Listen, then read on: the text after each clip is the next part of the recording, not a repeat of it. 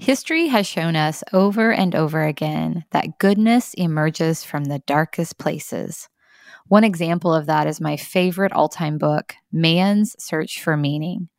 It was written in 1946 by Viktor Frankl, chronicling his experiences as a prisoner in Nazi concentration camps during World War II.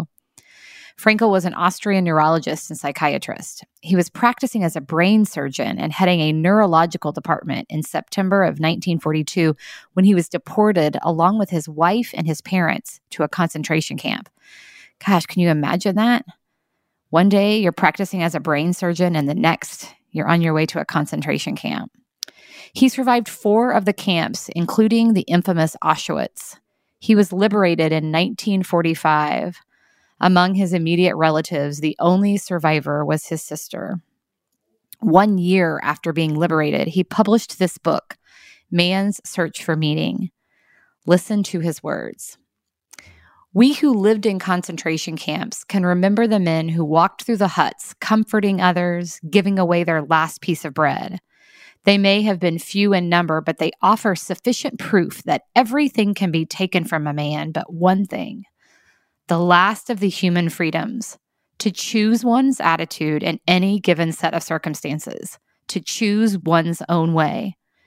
And there were always choices to make. Every day, every hour offered the opportunity to make a decision which determined whether you would or would not submit to those powers which threatened to rob you of your very self, your inner freedom, which determined whether or not you would become the plaything of circumstance, renouncing freedom and dignity to become molded into the form of the typical inmate.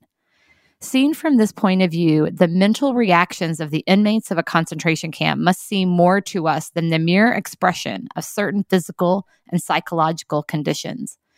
Even though the conditions such as lack of sleep, insufficient food, and various mental stresses may suggest that the inmates were bound to react in certain ways, in the final analysis, it becomes clear that the sort of person the prisoner becomes was the result of an inner decision and not the result of camp influences alone. Fundamentally, then, any man or woman, under any circumstances, decides what shall become of him or her, mentally and spiritually.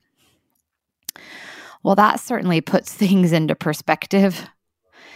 Any man or woman, under any circumstances, decides what will become of him or her, mentally and spiritually. So what will we be writing about following this challenge that we're in right now? What is becoming of each of us mentally and spiritually? That, my friends, is up to us. Until tomorrow, I wish you well. Take care of yourself and each other.